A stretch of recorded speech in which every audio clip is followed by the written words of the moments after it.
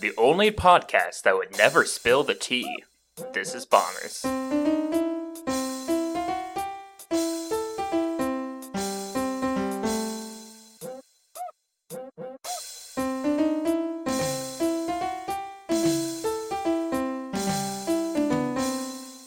Hey everybody, welcome to another wonderful episode of The Bombers. I am here today, Bomber number 5, Anthony, aka Dag, with Bomber number 3, Zyber, aka Zyber. I am here, and I see two dogs.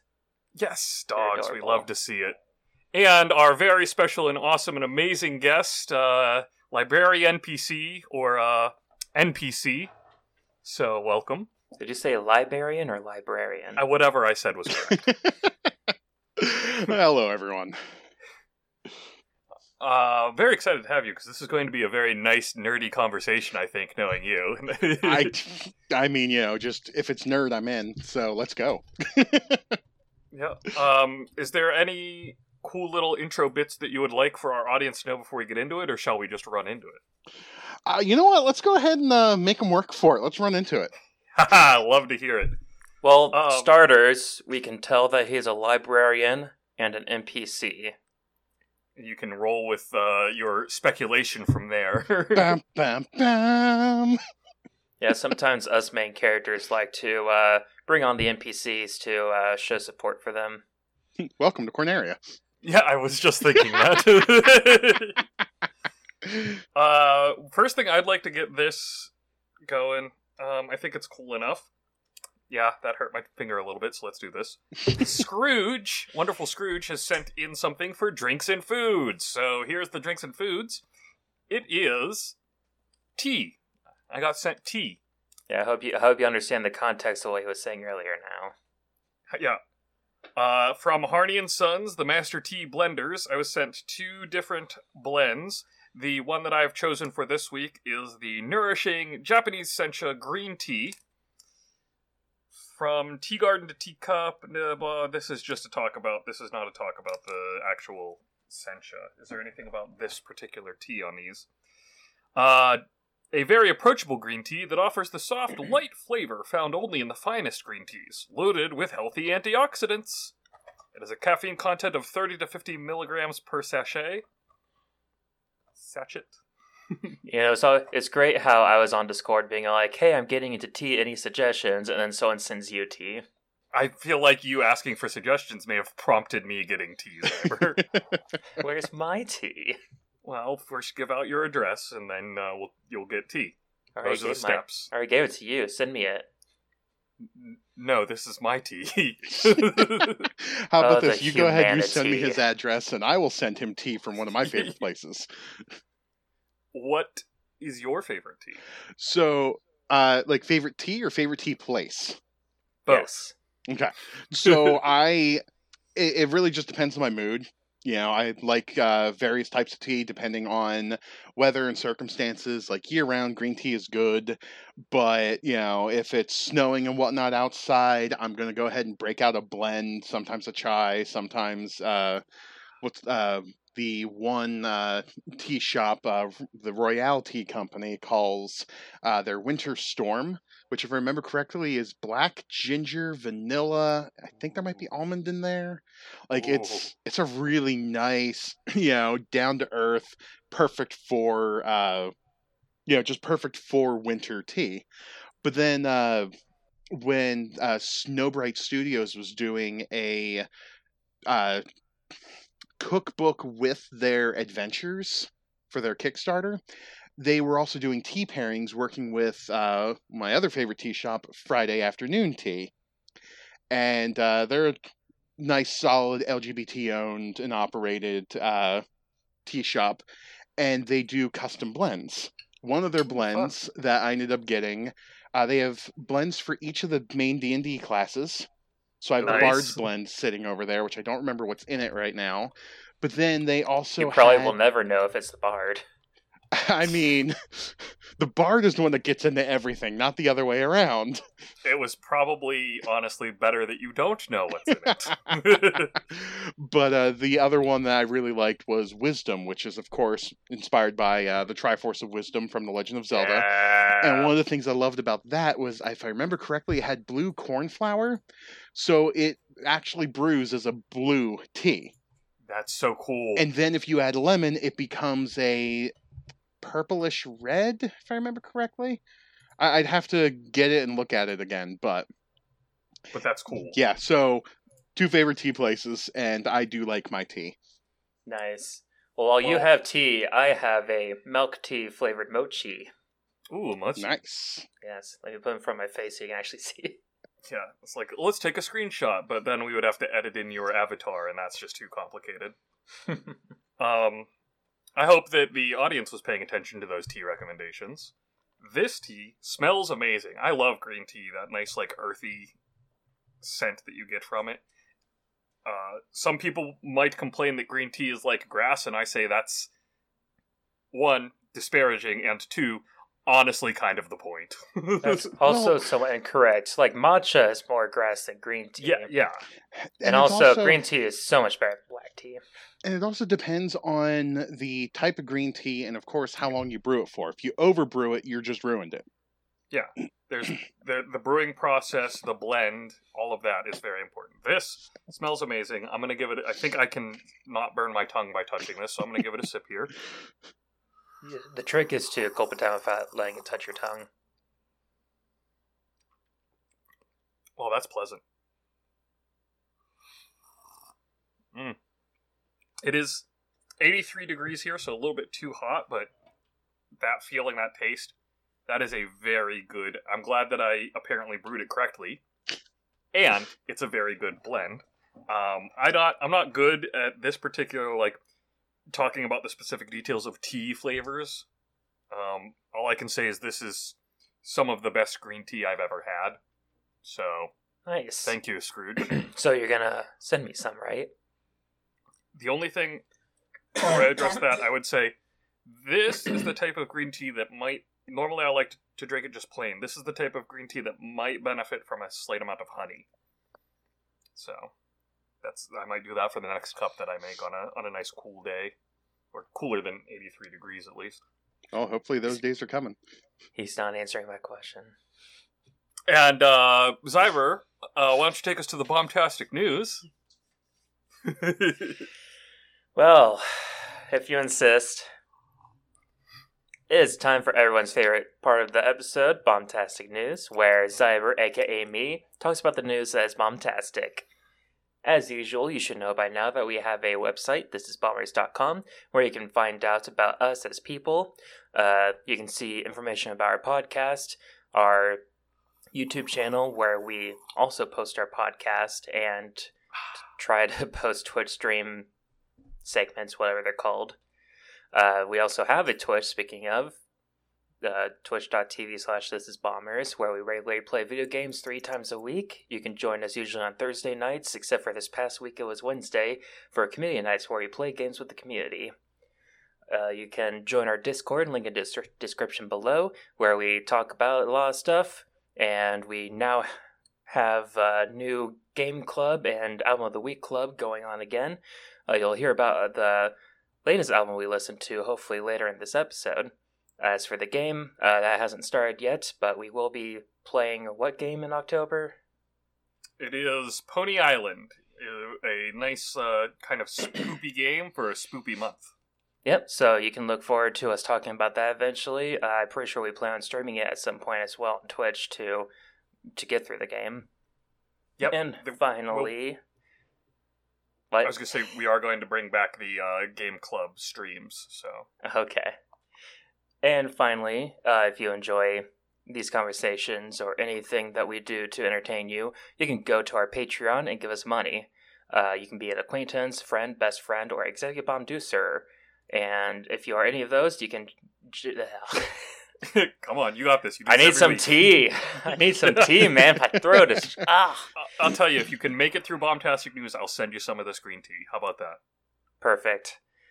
Anyway, you can join our Patreon, and if you do, you'll get to be in our OnlyFriends channel on Discord, where we show pictures of animals and talk about certain things sometimes about our episodes. Go do it. Be our friends. Yeah. And shoutouts to our current best friend of the show, Rob. Hello, Rob. And our friends, Haley, Aaron, and Reaper, and our acquaintances. Hello to the rest of you. Thank you very much for your support. We appreciate it. Let's get the upcoming releases for this coming week out of the way. It's a heavy week here, I gotta tell y'all. Starting tomorrow, the 27th, that is Tuesday, we have 3 games. The first that I will list is Grounded is finally going gold and is releasing on the Sexbox, Xbox One, and PC for its gold full actual release. It's been in the game preview or early adopter, whatever they call that stuff. Pre-access. Oh, that game. Early access. Yeah. Early access, thank you. My brain was not getting that phrase together. Good. It's a day. It is a day. The alpha that used to be beta, but now it's alpha. Etc. Yeah, Grounded is a game. It's a survival crafting game where you basically are playing as the kids from Honey, I Shrunk the Kids, lost in a backyard, surviving against all different kinds of insects and whatnot. The main enemies are spiders, so I'm out. And you're trying to work your way through the game to, I guess, get big again.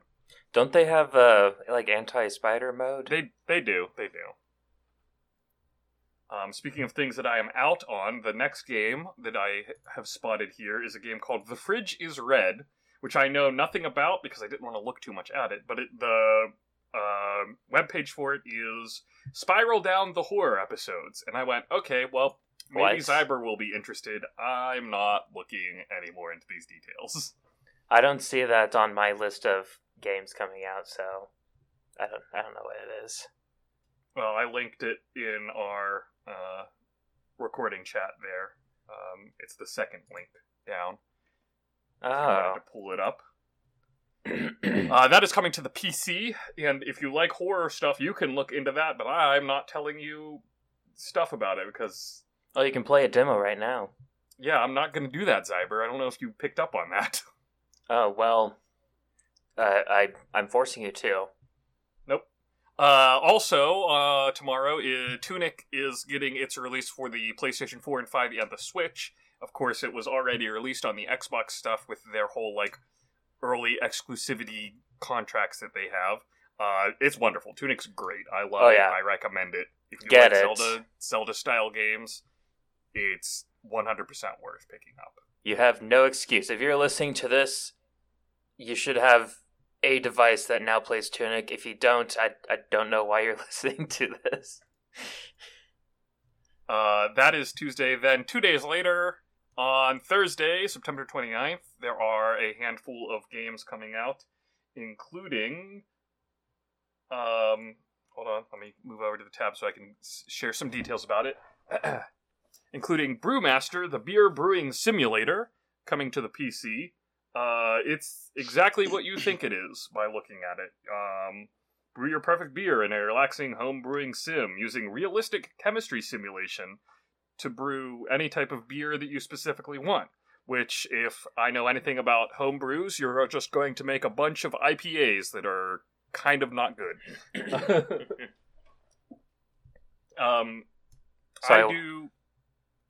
Go ahead. No, go ahead. You do what? I do brew my own mead at home, and I know a couple of friends around the area who have been doing their own brew stuff. So this seems like a way to do that if you don't have access to the space or the time or the ingredients. Yeah, I was going to say, it's like, oh man, I'm done brewing actual beer. If only I could continue brewing somehow. I know, I'll do it virtually. You make that joke, but one of our community members is a trucker for his actual job and plays Trucker Simulator on his off time. Just like I know farmers that play Farming Simulator, so yeah. By the way, I watched the trailer for The Red Fridge. I still know absolutely nothing about the game. That doesn't surprise me. Because, wow, it's a horror game. Therefore, the trailer is like a horror trailer, and doesn't That tells say you nothing. anything. So here's the question then. NPC, would you play Librarian Sim if that was a thing that came out and existed? Only if he gets to punch the people that are too loud. Oh, I see he's moving room now. Whoops, sorry. Oh, sorry about that. He's running away from the red fridge. Yeah. Yes, I am escaping from the red fridge. Sorry, downside of having cats. They get into all the things that you don't want them to get into. I am very familiar with this concept. All right, so could you repeat the question again for me? Would I play a librarian-based simulator? Yes.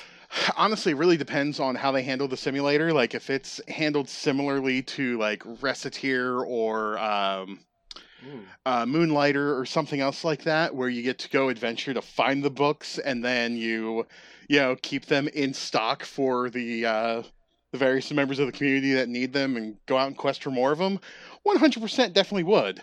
But if Yeah, it's that sounds awesome, actually. But if So it's it's like like- my current day job, no thanks. Yeah. So if it was more Because- similar to the movies, The Librarian. I mean, if it was more like the movies, or movies and TV show, 100% would definitely do and recommend. Otherwise, I got too many Excel sheets that I deal with on a daily basis, and I don't want to have to go ahead and play the spreadsheet simulator when I'm at home. Again, I know community members who absolutely would have fun playing Spreadsheet Simulator. So. I mean, my wife basically makes spreadsheets for every JRPG she plays. Anybody who plays like EVE Online is basically just playing Spreadsheet Simulator. They're playing accountants. Yeah. Also, coming out on Thursday is a game called Moonbreaker, which I have now lost the link that I had open for that, so give me a second. Wow. Yep. Doing a good job here. Moonbreaker is from the creators of Subnautica, a digital turn-based strategy tabletop tactics game in a bold, expansive sci-fi universe. It is available already for early access, and that is getting its full PC release on Steam on the 29th. That is not something I would expect from the makers of Subnautica.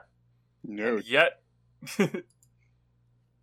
it Here we looks are. interesting, with it being basically a war game, like a mini tabletop tactics game. So I'm a little bit curious already. Now, question: can you play this in VR? That is a wonderful question that I did not see an answer to on their website. It's like, it looks like a literal tabletop game, except with animations and such. So Animations and computer-generated etceteras. It doesn't say anything on the website about being VR compatible, but they should definitely do that because that sounds awesome. yeah, We also have Dwarf Romantic is getting a release on the Switch. We talked about this game before when it was released on the PC, and I very much enjoyed it. It's a fun little, relaxing, like Carcassonne-style city builder tile placement game. Yeah. We also have Witchy Life Story, which I only include because that's a hilarious name, and I know that some of our community members are going to be all over it just for the name. You have 2 weeks to save the Harvest Festival, tend your garden, and collect plants for spells and rituals to help the villagers of Flora. After all, if magic isn't for solving everyday problems, what's the point of a village witch anyway? A cozy story filled with chaos, friendship, and romance. It looks cute. pretty sure that's what magic's for: the chaos, friendship, and romance. Yeah, but you solve those problems. Or no, I guess you could create those problems. Well, you'll have to play the game to find out if you're solving or creating those problems with your witchy life in With this your story. witchiness. So are the And problems the friends we made on the way? The real problems are the friends we made on the way. That's too relatable. Oh boy. And the final game on Thursday is actually two different games because it is Valkyrie Elysium and Valkyrie Profile Lenneth. Woo! Coming for the PlayStation 4 and 5, and Elysium is coming also to the PC. I know NPC, you were very excited to talk about this one, so go ahead and Oh, take it away on that. So, for those who don't know, Valkyrie Elysium is the newest addition to the Valkyrie Profile series. Those of you who are old gamers like myself probably played the original Valkyrie Profile for the PlayStation or its PSP port Valkyrie Profile Lenneth. The game tells the story of a Valkyrie trying to stop Ragnarok. And in it, you go out, you find souls of the fallen, train them up in classic RPG style, and then try to save the world. Its sequel, Silmeria, which is sadly not in this port list, had you in a different side of adventure, but same world, a lot of similar characters. And now we get Elysium, which I know nothing about outside of a trailer that looked amazing, and now I need it. So the idea of being able to get the first game and the third in the same day is just... I'm never going to financially recover from this. But you are able to get the two of them combined for $75 on the PlayStation Store. Yep. Yeah. I remember the it was like a, what do they call them, State of Play, where they released the Elysium trailer. That was a pretty good State of Play. Yeah, I remember seeing that and being all like, this is different, but okay. I've never heard of the Valkyrie. It was, I probably have, but... It was honestly surprising to see Valkyrie Profile coming back when they had released that trailer. It's like, oh, wow! Yeah, So, last yeah. thing we heard from the series was the port of Lenneth from PlayStation to PSP. So, and that Which was 2006. yeah. Wow. So we're an entire gaming an entire generation really. There are kids now that are just old enough to finally appreciate this. So Yeah, if you guys are 16 years. really excited for God of War Ragnarok, you could try getting into the lore with this game first.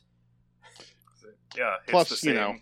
strong female protagonist, and there's some other badass systems built into place, like really interesting combo mechanic if they bring that back correctly, where you everybody has certain number of hits, certain fighting styles, and you can mesh them together to basically do limit breaks. There you go. So yeah, I'm in. So yeah, of all of those, what was that, like 7 releases that we talked about this week? Let us know which ones you're interested in, and if you do pick any of them up, let us know what you think of playing them, especially the Valkyrie games. I'm very curious to hear more about those. So NPC, when you end up inevitably picking those up, you'll have to let us know. Just freaking out me next time. I mean, come on. Yeah. You don't have to attack me like this. If I get the fridge red, will you watch me play it? I'll watch. As long as I don't have to play it, I'll watch you play it. All right. We can make up for that attack by now saying, hey, it's the guest discussion portion of the episode, at which point you get to geek out ad nauseum about the things you want to instead of us putting you on the spot. So here, let's put you on the spot about this. And Well, you can always throw more questions and commentary at me, but for those who don't know me, I'm Anthony Domenico, better known online as Librarian NPC. I am a TTRPG indie game developer, and librarian by day, game dev by night-ish. I have a lot of years of convention experience as a non-player character where I would give out quests. That's how Deg and I met. I don't know how many years ago now, and for some reason he still hasn't tried killing me yet, or at least permanently anyway. I'm not a murder hobo. He's just really bad at it. Well, I mean, I also respawn every 5 minutes, so, That's relatable too. But I love making tabletop games that are inspired by various fun and entertaining subjects, while also having brand new and interesting mechanics that are not based off of the Dragon game. So Good. Ubiquitous Dragon game or the ubiquitous Apocalypse game. Yes. So the games I have out right now, the first one is called Niche, which is the game that my friend Bob and I built to run his brainchild, Project Henshin Heroes, which is a game series inspired by Super Sentai. I love that name. And the first Henshin Heroes game, Prisma Paladins, he just approached me and said, hey, it was during COVID shutdown too, so we both had time. Yeah. And he said, hey, I want to make a game, and I want it to be Super Sentai, but I want it to be good and be more like Japanese Sentai, not American Power Rangers. And I Not said, Power okay, Rangers, yeah. let's do this. So what we did is we built an Apocalypse adjacent game where it's still 2d6 versus a table, but we modified the table. We changed how you get your bonuses. We changed how you track your various health by utilizing tropes. And if you take too much, if you lose too many tropes, you lose the card that's tied to it. Yes, your character sheet's a collection of cards. Sounds like you splashed some Fate into that. Oh, we splashed Apocalypse, Fate, and a whole bunch of various brainchilds I had been kicking around for years until we finally did that. So that's Niche and Henshin Heroes. Then I said, I still have time. And there was a Saturday where I just sat there and said, you know what? I want to do like a real challenge. So I challenged myself to make an RPG that would fit on one piece of paper. So I wrote Saturday Morning Awesome Cartoons, aka SMAC. And it literally was me sitting there on a Saturday saying, I miss all the cartoons from the 80s and 90s. Yeah, I miss waking up on a Saturday morning with a bowl of sugary cereal and, watching cartoons that were basically just ways of producing more toy sales. Yeah. And then I built a game that is basically you are making a character as though you are equipping a action figure. So you have hand items, so you have good. backpack items, and you build up from there. Let's profit off of this profiteering. Well, actually, the one thing you'll find about a lot of my games is I try to keep them as low priced as possible because I want them to be readily accessible and affordable. It's just sometimes I need to be able to make enough money to keep the lights on. Yeah. So, which then leads to my next game, Data Drivers, which was my love letter to Reboot and Tron. Oh, you speak my language. You're playing a computer program inside of a hard drive, going on the various misadventures that you would have. Now, of course, when you build your character, you can be anything. One of the example characters, I was talking to one of my artists, I said, this is what I want. I want just off the wall, what would happen if you took Reboot and Tron and lived inside of the computer and all the things there? She said, well, I still need a character idea. I'm like, all right, you know what? This game is going to be so bonkers, you could play 10 dragons in a trench coat. So we now have a piece of art that is literally 10 dragons in a trench coat. That is how the character 10T was born, who has an unhealthy obsession with shinies and has a special power associated with collecting shinies. Nice. So, and that game uses a, what I'm calling the binary system. It uses just even-sided dice. You just need odds and evens. Oh, that's so it. Coin flips, basically. You could do coin flips or any die you want because you're really looking for odds, zeros, or evens, ones. So you can grab a whole pile of D100s if you really wanted to. Might take you a minute to get your result, but it's still there. I love that. Then after that, we get the big one that I've released, which is my last official in-print release, which is Ghast Bashers, which is a D12-powered comedy horror role-playing game inspired exactly by what you think. I was hanging around working on a Proton Pack. Yep, Deg's got a copy, which is dude. He's got a signed and numbered copy, in his hands. Yeah. So what happened with Ghast Bashers here was it's been 30 years since we've seen a officially licensed Ghostbusters role-playing game, and I know there's some other games inspired by it, but not really a lot recently. So I said, all right, I want a game that can handle Ghostbusters, SCP, Supernatural, Warehouse 13, The Librarians, Sanctuary, Men in Black, and I just kept going down this list of things I wanted that all share similar veins of, investigation, capture / destruction if need be, and if possible, turn a profit so you can keep the doors open. With that nice supernatural-ish element to it as well. Yep. And the game was made to be relatively lightweight. Like, the actual rules section of it is 16 pages, if that? And it's a digest-sized game with artwork. So, 16 pages to cover everything you need to actually play the game? It's really not bad. Side note, with awesome artwork, by the way. I had some amazing artists on board for that. Nightland and Malgi Monster just hit it out of the park. Yeah, they're great. But what I ended up doing, though, is I wanted to release this game, so I did. And like I said, my love letter to Ghostbusters, as well as everything else relating to it in that list. And that's actually been a very fun one to run at conventions. I'll actually be running it at a convention in a couple weeks, which is we're doing they're doing a cryptid theme at SubasaCon. Oh, And I will be running a game that is going to be based out of Point Pleasant, which is where the Mothman legend came from. Nice. Yep. That's good. I like that all kind of comes together like that for you. Oh yeah, it's all coming together. Where's that convention at? That's going to be in Charleston, West Virginia. It's so And far Anyone for in me. the area? A little far for Cyber, yeah. Yeah, just a little bit, but and then after Ghast Bashers, I was debating what to work on next. So coming up, I have a game that I've released as a quick start called Dualities, and I'm waiting on the final art for that before I can finish the rest of layout. And that is a card-powered role-playing game of shape-shifting heroes. I wanted a game that could handle everything from magical girls, Super Sentai, werewolves, people with like 18,000 suits of power armor, multiple demon or animal forms, and then just go to town. But still be balanced and not have to have different rules for each one of them.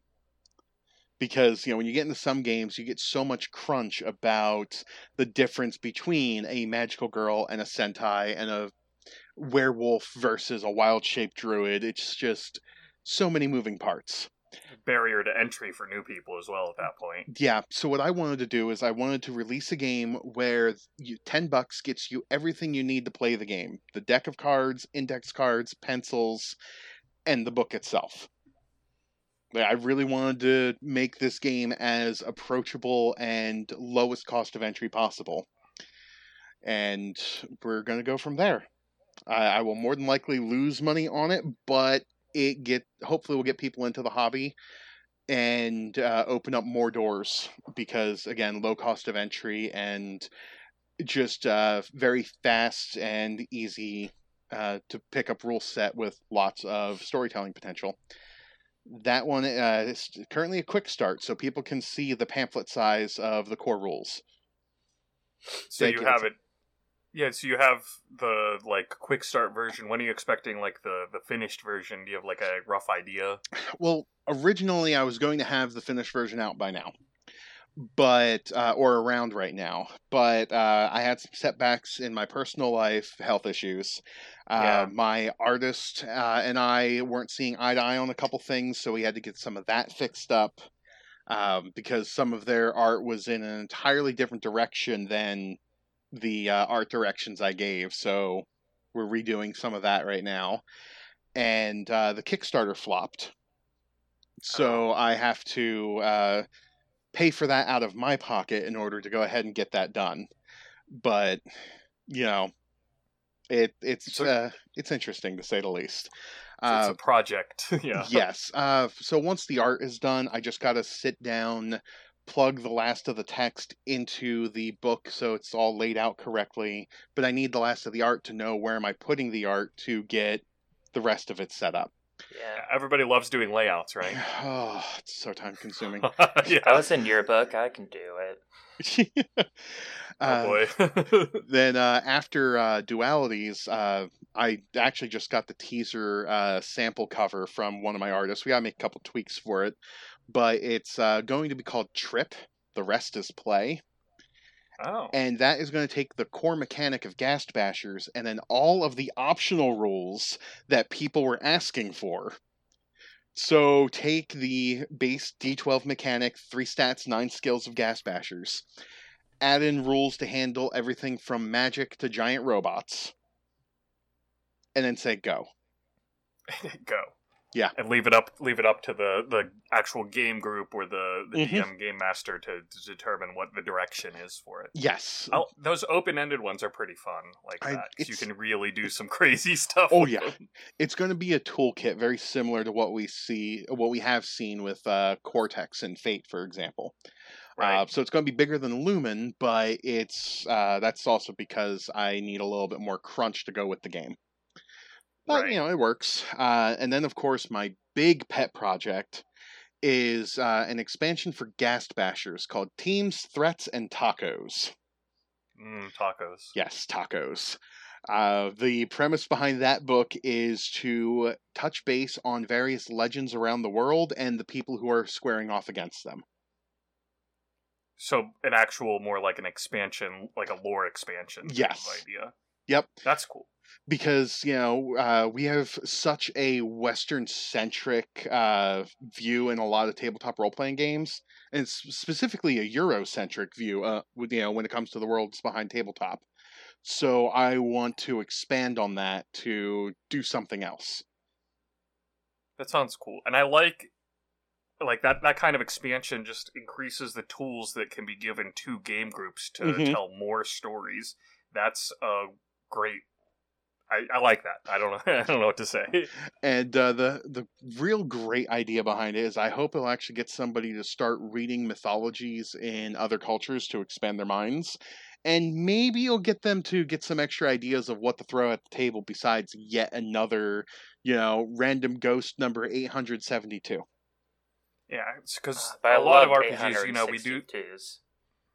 What was that? I loved 853's Ghost. Yeah, that one was pretty good.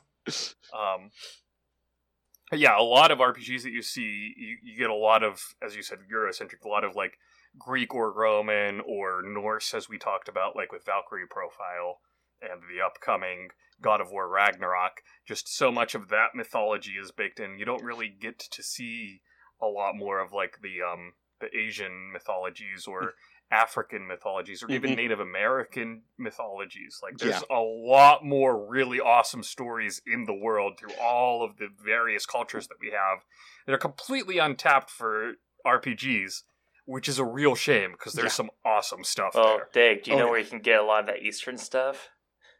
Where? In like Korean or Japanese RPGs. Give me some examples, Zyber. Let's go. No, it doesn't matter. You don't like them. The JRPGs, if we're talking about like the actual video games, yeah, fair. That's what I mean. I'm talking about like tabletop TTRPGs, because you always see are just like, again, the Dragon game mostly is where a lot of stuff comes from. Yeah. There was White Wolf actually many years ago. I don't know if you remember the Scion series. I have the second edition on my shelf, and I played the crap out of the first edition when that came out. I have all of the first edition books except for the last one. And I never got to play it because nobody was interested. Yeah, I ran it a bit in college. Nice. The thing is, though, when you were talking about White Wolf and East, I thought you were about to go ahead and drop the reference to Kindred of the East or the Hengyokai, Shapeshifters of the East. Because, I was not. Or what was it? The Land of a Thousand Dreams, I think, was the one based in the Middle East for Changeling. I didn't get too much into Changeling, so I mean, just walking database tabletop. Don't mind me. Yeah, there's Exalted, which is one of my favorite tabletops, and that does have a fair bit of Eastern inspiration into it, which is wonderful. And I really like Exalted. I just think it's super fun to be ridiculous in that game. Exalted is a trip. Basically, Exalted is great if you want an over-the-top medieval fantasy, and Scion is basically the same over-the-top, just in modern day with mythology references. Yep. That's speaking my language with those two, and which is why I'm so upset that I never got to play any Scion games. Yeah. It just seemed really fun. What's stopping you from doing it now? It's hard to get groups together, and also I'm spending all of my time on Bombers stuff. So what I'm hearing is we got to go ahead and run a game of Scion for Bombers. Yeah, let's do it. We got Sounds good. Fridays. The other thing that I've really been wanting to do in Bombers is put together just simple Gas Basher, like one-shot style things where we have like a Bombers franchise where we can drop and add players and characters based off of who happens to be there that week as the one that's on the assignment for the day type of stuff. That'd be great. Yeah, it's a lot of work to plan games. I mean, that's one of the reasons why I write the games I do, because they're going to be very quick and easy to pick up like that. Like the demos I run, outside of making the sample characters, I have a quarter sheet of paper, maybe a half sheet on the high end, to cover everything I need in order to run the game. That's magnificent. I love like the one page like quick and easy one-shot style things where you can just run a game real quick. That's wonderful. Yeah. So I really appreciate that from you. So yeah, I try to make lightweight games that way people aren't sitting there going, all right, I got to map out every single encounter and appropriately scale. It's like, nope. Nobody has time for that. Or on the player side, he's referencing Exalted, where you got to figure out, oh, what's my build and what are all of my different, abilities and just all that stacking silliness. all those charms. Oh yeah. So far the only games like that I've played is Monster of the Week and Everyone's John, which have been really fun to play. I mean, Everyone's John is priceless. Yeah, it's very funny. That is definitely a game to play when everybody is just tired at like 3 a.m. Nobody slept for 24 hours. Yeah. Oh, it's just spectacular. You would just do it during lunch in high school. I did one of these now you make me feel times recently. I ran 3 kobolds in a trench coat for the Bombers group. Nice. That was very entertaining, considering the plot that I gave to them was you're attempting to get into a convention as 3 kobolds in a trench coat. That seems really easy. Well, I mean, it's not supposed to be particularly hard. It's supposed to be what shenanigans are you going to get up to whenever you inevitably mess up. Just go in a Deadpool outfit, no one would bat an eye. Yeah, that's fair. Ugh. 3 kobolds in a Deadpool outfit? Oh boy. So where can people find these games that you've made? Yep. Thank you. So the game, words are great. First, I am working on a website of my own to sell my games as I go, as well as the 3D prints that I am doing, because show up to a convention with just 2 books, you're not going to get too much attention. So I got into 3D printing as a side thing. I throw money at a bunch of artists and they say, yes, sell our stuff and pay us money dollars. I'm like, okay. So I have a collection of artists that I have sculpts for. I just haven't gotten around to setting up the website because there's a couple hundred models that I need to go through the effort of. That is a lot. Yeah. That's a lot, yeah. The last convention I ran, I had, I think, 206, 207 different figures sitting at my table. Now, like, in types of figures? Or... Yeah. Wow. Yeah, that's a lot. Yeah, and that was just the figures. That didn't include the statues. That didn't include the bigger figures like the summons and the other monsters. And that also didn't include the monsters in my Gashapon. That's a big table space for a convention. I mean, it's just standard 8-foot table, or if I remember correctly. But I just had to get really creative with how I set up. Yeah, I bet. But outside of my own website, which is still under construction, I have all of my games available on itch.io, so itch.io/librariannpc. I also have set everything up under my my publishing company name, which is Pithy Productions. Good name. Yep, Dag, you're like, that's so you. that pith helmet is still around. It's coming back.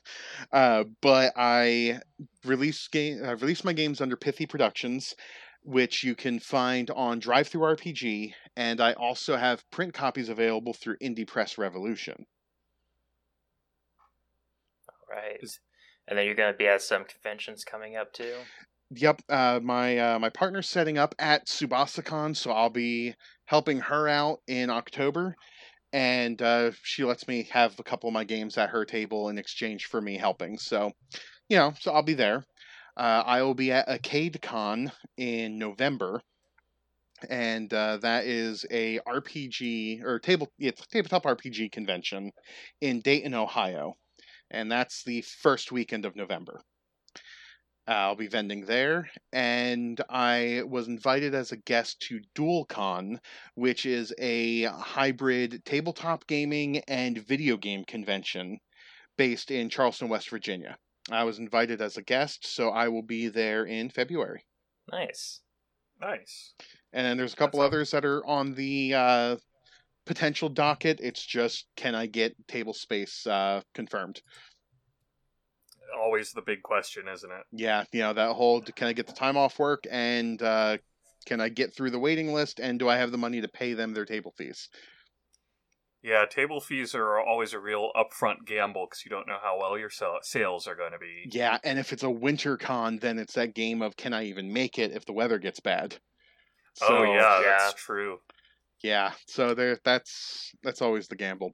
But I try to do in-person appearances to promote and sell my stuff, and also just talk nerd. And I also am trying to get more of the web presence set up, so bear with me.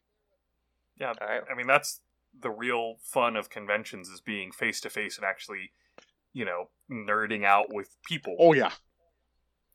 Well, whenever you do get the website set up, let us know. We can share that as well. Oh yeah, I appreciate put that out there for sure. I don't really think I have any more questions on that front, unless you have anything more you would like to continue to put out there. I mean, that covers most of what I've been doing lately, based off of the various business mentality. It's mostly just more and more 3D prints coming up. More games being produced. Oh, that's right. There is one other one that's on the docket. I just haven't really finalized it outside of the fact that it's only going to use D4, D8, and D12. Okay. I like the little going for some of the less used dice is very fun. Oh, yeah. I mean, the D12 is a very special lonely die. And there are some games I've seen that use only D8s, like Bite, and then Caltrop Core uses D4s, if I remember correctly. So I'm here going, well, what can I do to make things interesting? And now it's like, hey, here's a game idea, 4, 6, and 8, and it's going to be a sci-fi game. Okay, I'm definitely looking forward to hearing more about that as you get it figured out. One of the inspirations behind it is Metroid. Awesome. All right, you're talking to the correct group of people here then. Yeah. I had to put that one on hold because the Duality's Brainwave finally broke the one challenging bit I had. Then I finished it, and then now I'm just editing and layout and waiting for art. So I had to put my sci-fi game to the side until I could finish the game that is actually ready to be produced. Yeah, that makes sense. That is the hardest part of projects, is the home stretch. Like, it's done, but not finalized. But I got this other project I really want to work on. Yeah. I've I have a bunch of them. Again, between the sci-fi game Trip, Dualities, and Team Struts and Tacos, I shouldn't be sleeping, but here I am.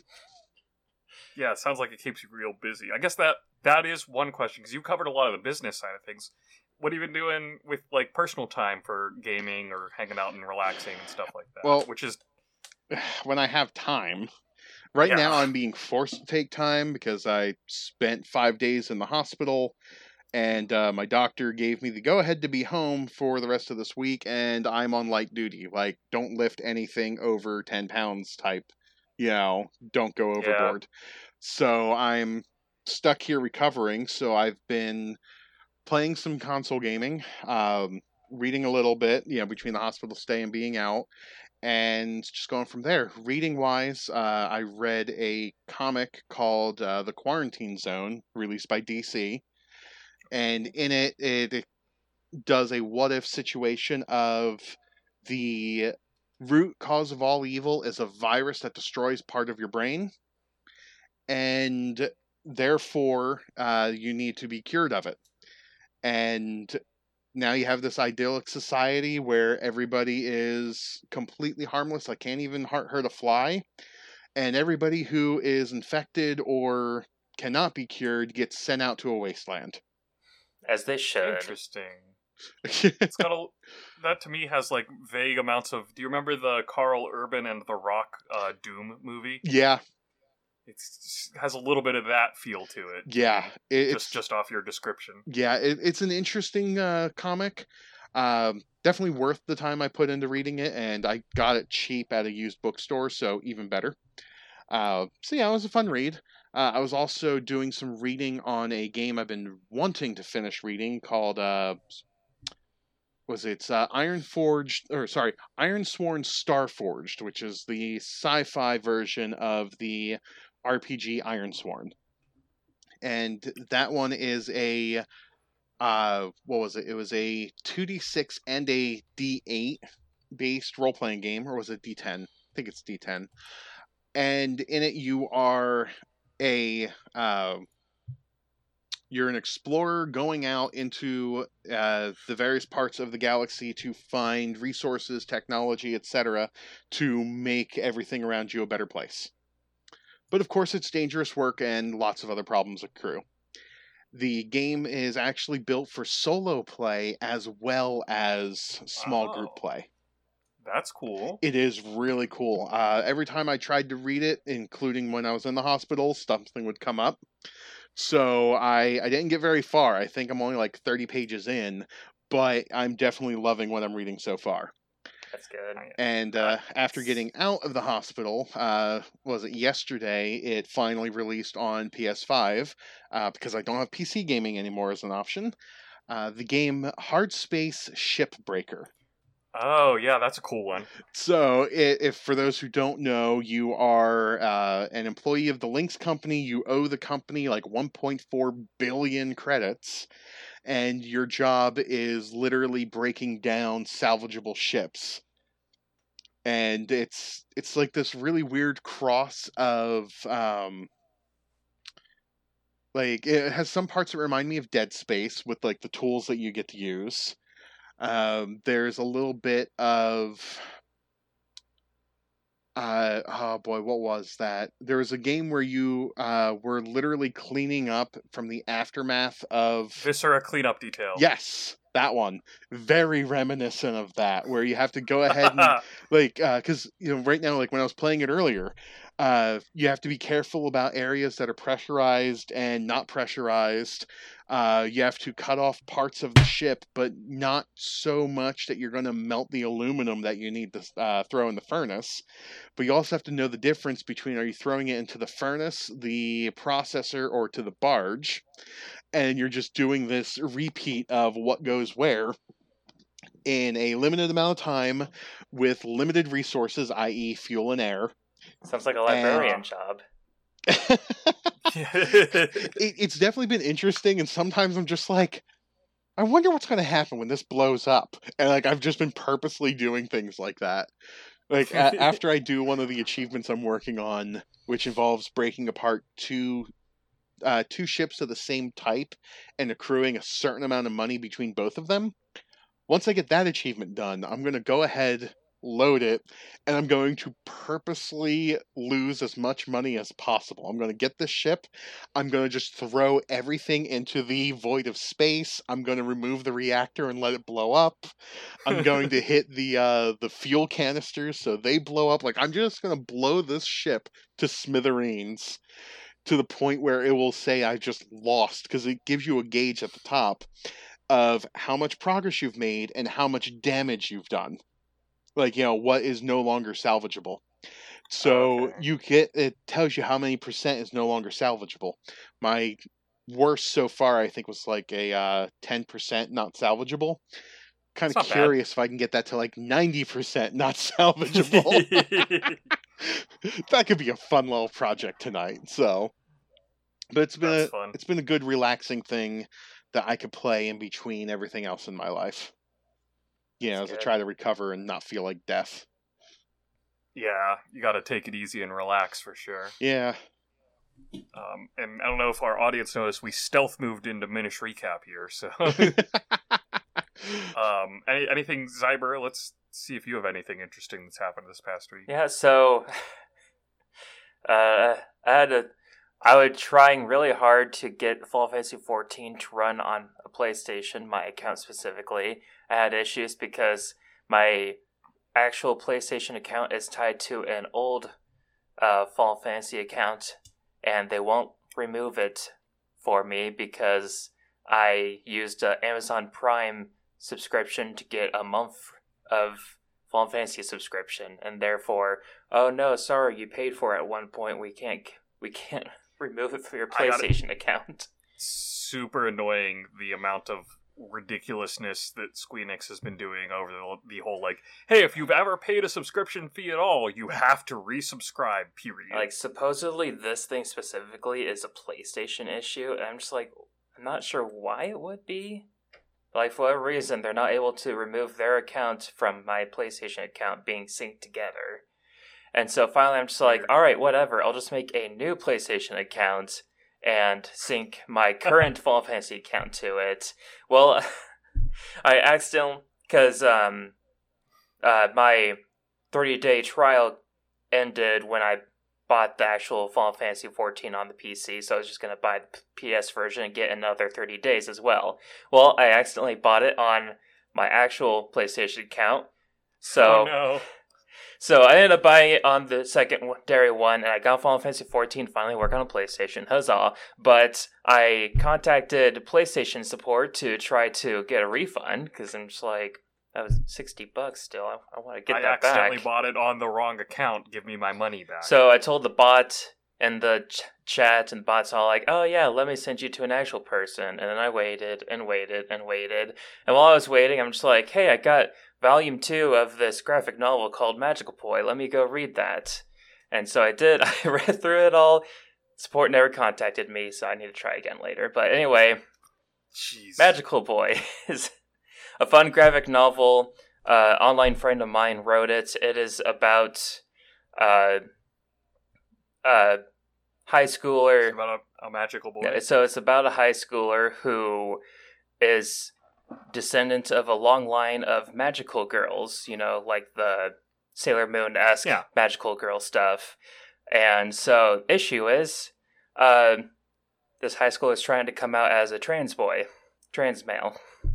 So that's an interesting concept. I like that. Yeah, so it's Magical Boy because he is a boy instead of a girl. Yeah. His mom is absolutely furious because she's all like, oh, every descendant of this family is always a girl and blah blah, so you got to deal with in general the real world conflict of coming out as trans, and also this magical scenario where both sides are just all like, you can't possibly be a guy, that makes no sense. It's too bad I am. I need this in my life. Yeah, it sounds it's really good. Like, you can find it at most bookstores. Every, like, Barnes & Noble and Books A Million and all that stuff I go to, I end up seeing it. If you could, like, jot down the name in one of our group chats somewhere so I can actually, like, see it, because there's a couple people in my life that I need to send it to, and I like making sure that I have exactly what we need for it. So, yeah, it was split into 2 volumes. Both, the second one just came out a couple weeks ago, so they're both available now. And, And is that's the complete story? Over 2 volumes? Yeah. I like whenever you get that nice, like, definitive start and end. Mm-hmm. Yeah, it was originally posted on Webtoons, and then of course it was Webtoons actually got it published, so that's pretty awesome. That is. Yep. Let's see.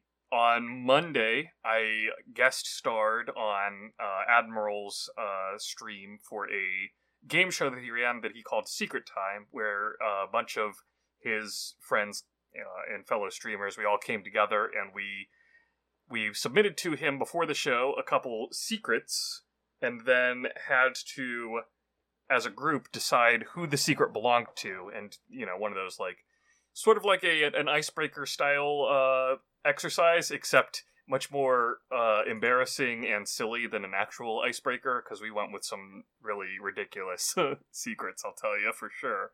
Yeah, I heard some of it.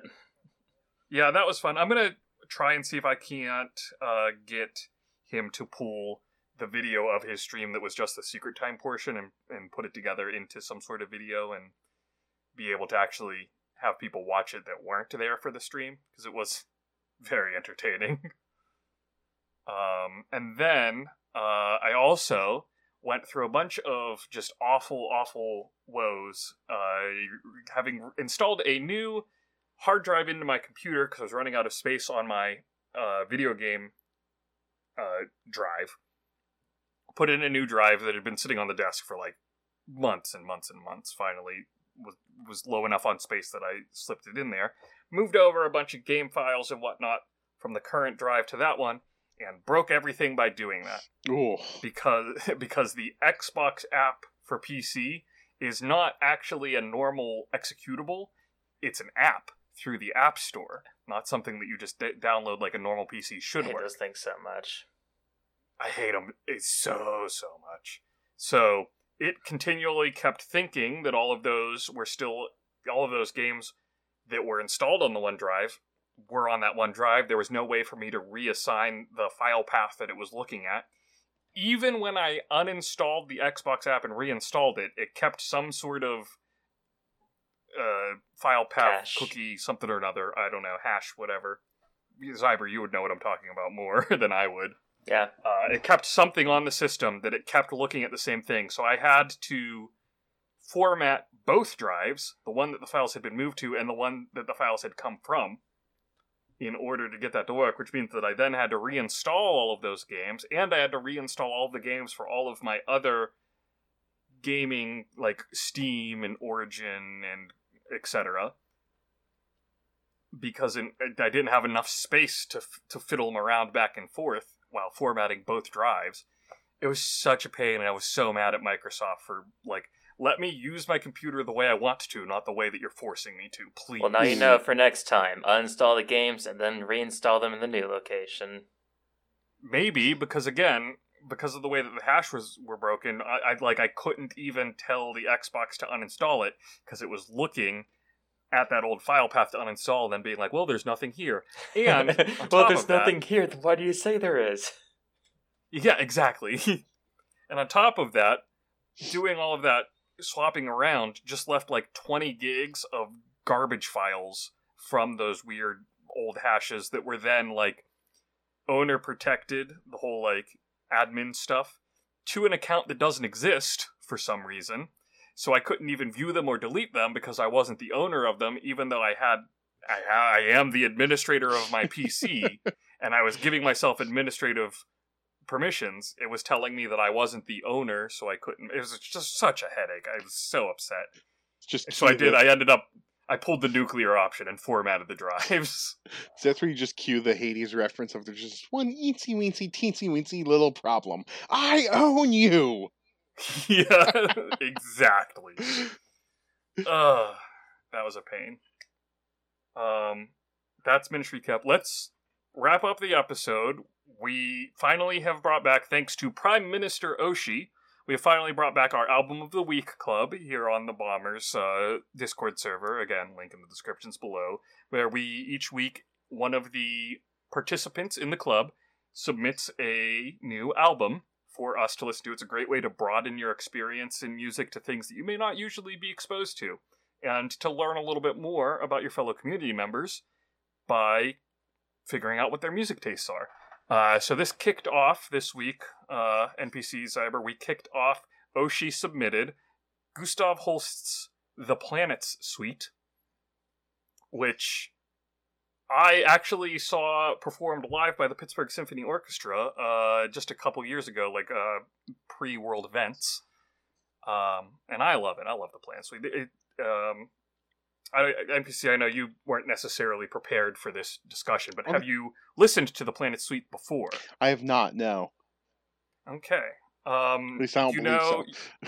You've probably heard at least Mars, which is the bom, bom, bom, you know that? Possibly. Yeah, me singing it was super great, I'm sure. It did give me like Star Wars vibes. Yeah, that's what I really loved about going back and re-listening it, not just listening to it because the orchestra's playing it, but listening to it in a little bit more of a paying attention mindset for the album was really, and we had a big discussion on it in the Album of the Week channel, how much specifically Holst has, he composed this in the early 1900s, right around, the radio existed at the time, but the film industry really didn't yet. But his music so deeply impacted and inspired a lot of movie scores. You can hear the influence of Holst's music in, well, specifically a lot of John Williams stuff, for sure. But you can hear That's it why I know the name. Okay. Right. Sorry. Yeah, John Williams' stuff, Zemeckis' stuff has a lot of Holst inspiration in it too, which is another name that a lot of people will know from movies. We've a lot of Mars shows up in Star Wars a lot. Venus had, we noticed that there's some similarities in Venus to like Phantom of the Opera or different portions of Back to the Future. It was really cool actually paying attention to, I can see how this music inspired. Zyber, did you give a listen to this album? So I started listening to today. I got up through the fourth one, Saturn, I believe. And yeah, I'd say like Mercury and Saturn also remind me of like the kind of music that was used for Fantasia. So like one of them I even like was trying to like imagine just a little storyline that was happening. Yeah, I believe I gotta pull up. I didn't open up the actual list because I don't remember exactly which plan is which track number because I can't remember the order of them. I think it's Mercury that. No. It's Uranus the Magician. It sounds so much like The Magician's Apprentice, which. Hey, the Magician's Apprentice, weird that they're together. We'll have to get that far to listen to it. Well, it's and what's interesting about that is that I'm going to look this up now in the middle of this. I didn't think to prepare this. How dare. Us being prepared. Never. Who does that? Fantasia came out in, what was it, the 40s, 50s? It was pretty early, so, yeah. Yeah, it was fairly early, but The Sorcerer's Apprentice, the actual song, is from completed in 1897, so moderately contemporaneous to Holst in his composing of the Planet Suite, and then it wasn't like full blown in public consciousness, of course, until Fantasia, really, with the Mickey Mouse and the magic and all that. That was 1940. Was 40? Okay. It's interesting to think that Holst knew The Magician's Apprentice by French composer Paul Dukas. I like music. I'm glad that Oshii brought back the club, and I'm looking forward to more songs, and I really appreciate that the first choice that we had was these wonderful classic pieces. Well, for any given definition of classic, they're orchestra pieces, the early 1900s. There's a lot of discussion that we had over classic versus modern, etc. It's neoclassic. It's all good. Yeah, the orchestra music, shall we say. Well, I'd say, it's definitely classic. Like, I mean, even current orchestra stuff doesn't necessarily sound like that anymore. They have their own modern twists. There is a lot more...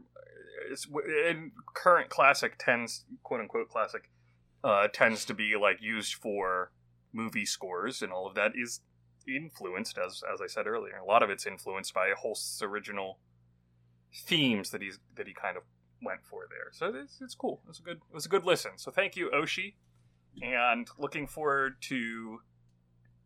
I guess at this point, technically on this recording, I'm the next pick. for the album of the week. However, this episode comes out after I will have picked it, so you two will get to know this a little bit before it gets announced in the actual Discord. My pick for album of the week is I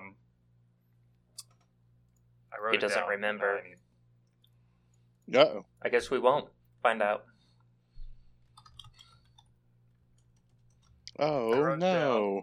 my The Bee pick Gees. was it is the Dead South, Good Company. That is the album that I have picked. Okay, I don't know what that is. It's some a folk bluegrass ensemble. Oh, So that might explain why you don't know what it is. Super good stuff. I am looking forward to hearing people's thoughts on that, which sort of plays into the fact that I said, yeah, my music choices are very eclectic. So here, have some folk bluegrass. well, Haley, my wife, listens to some bluegrass, like, what's the term? Versions what's the of term. songs? Arrangements. Yeah, arrangements. Yeah, I mean, bluegrass is fun. I like blues in general, so bluegrass just takes blues and gives it that more twangy Is element it that to it. matcha flavor that we desperately need? Yep. Yep. Yep.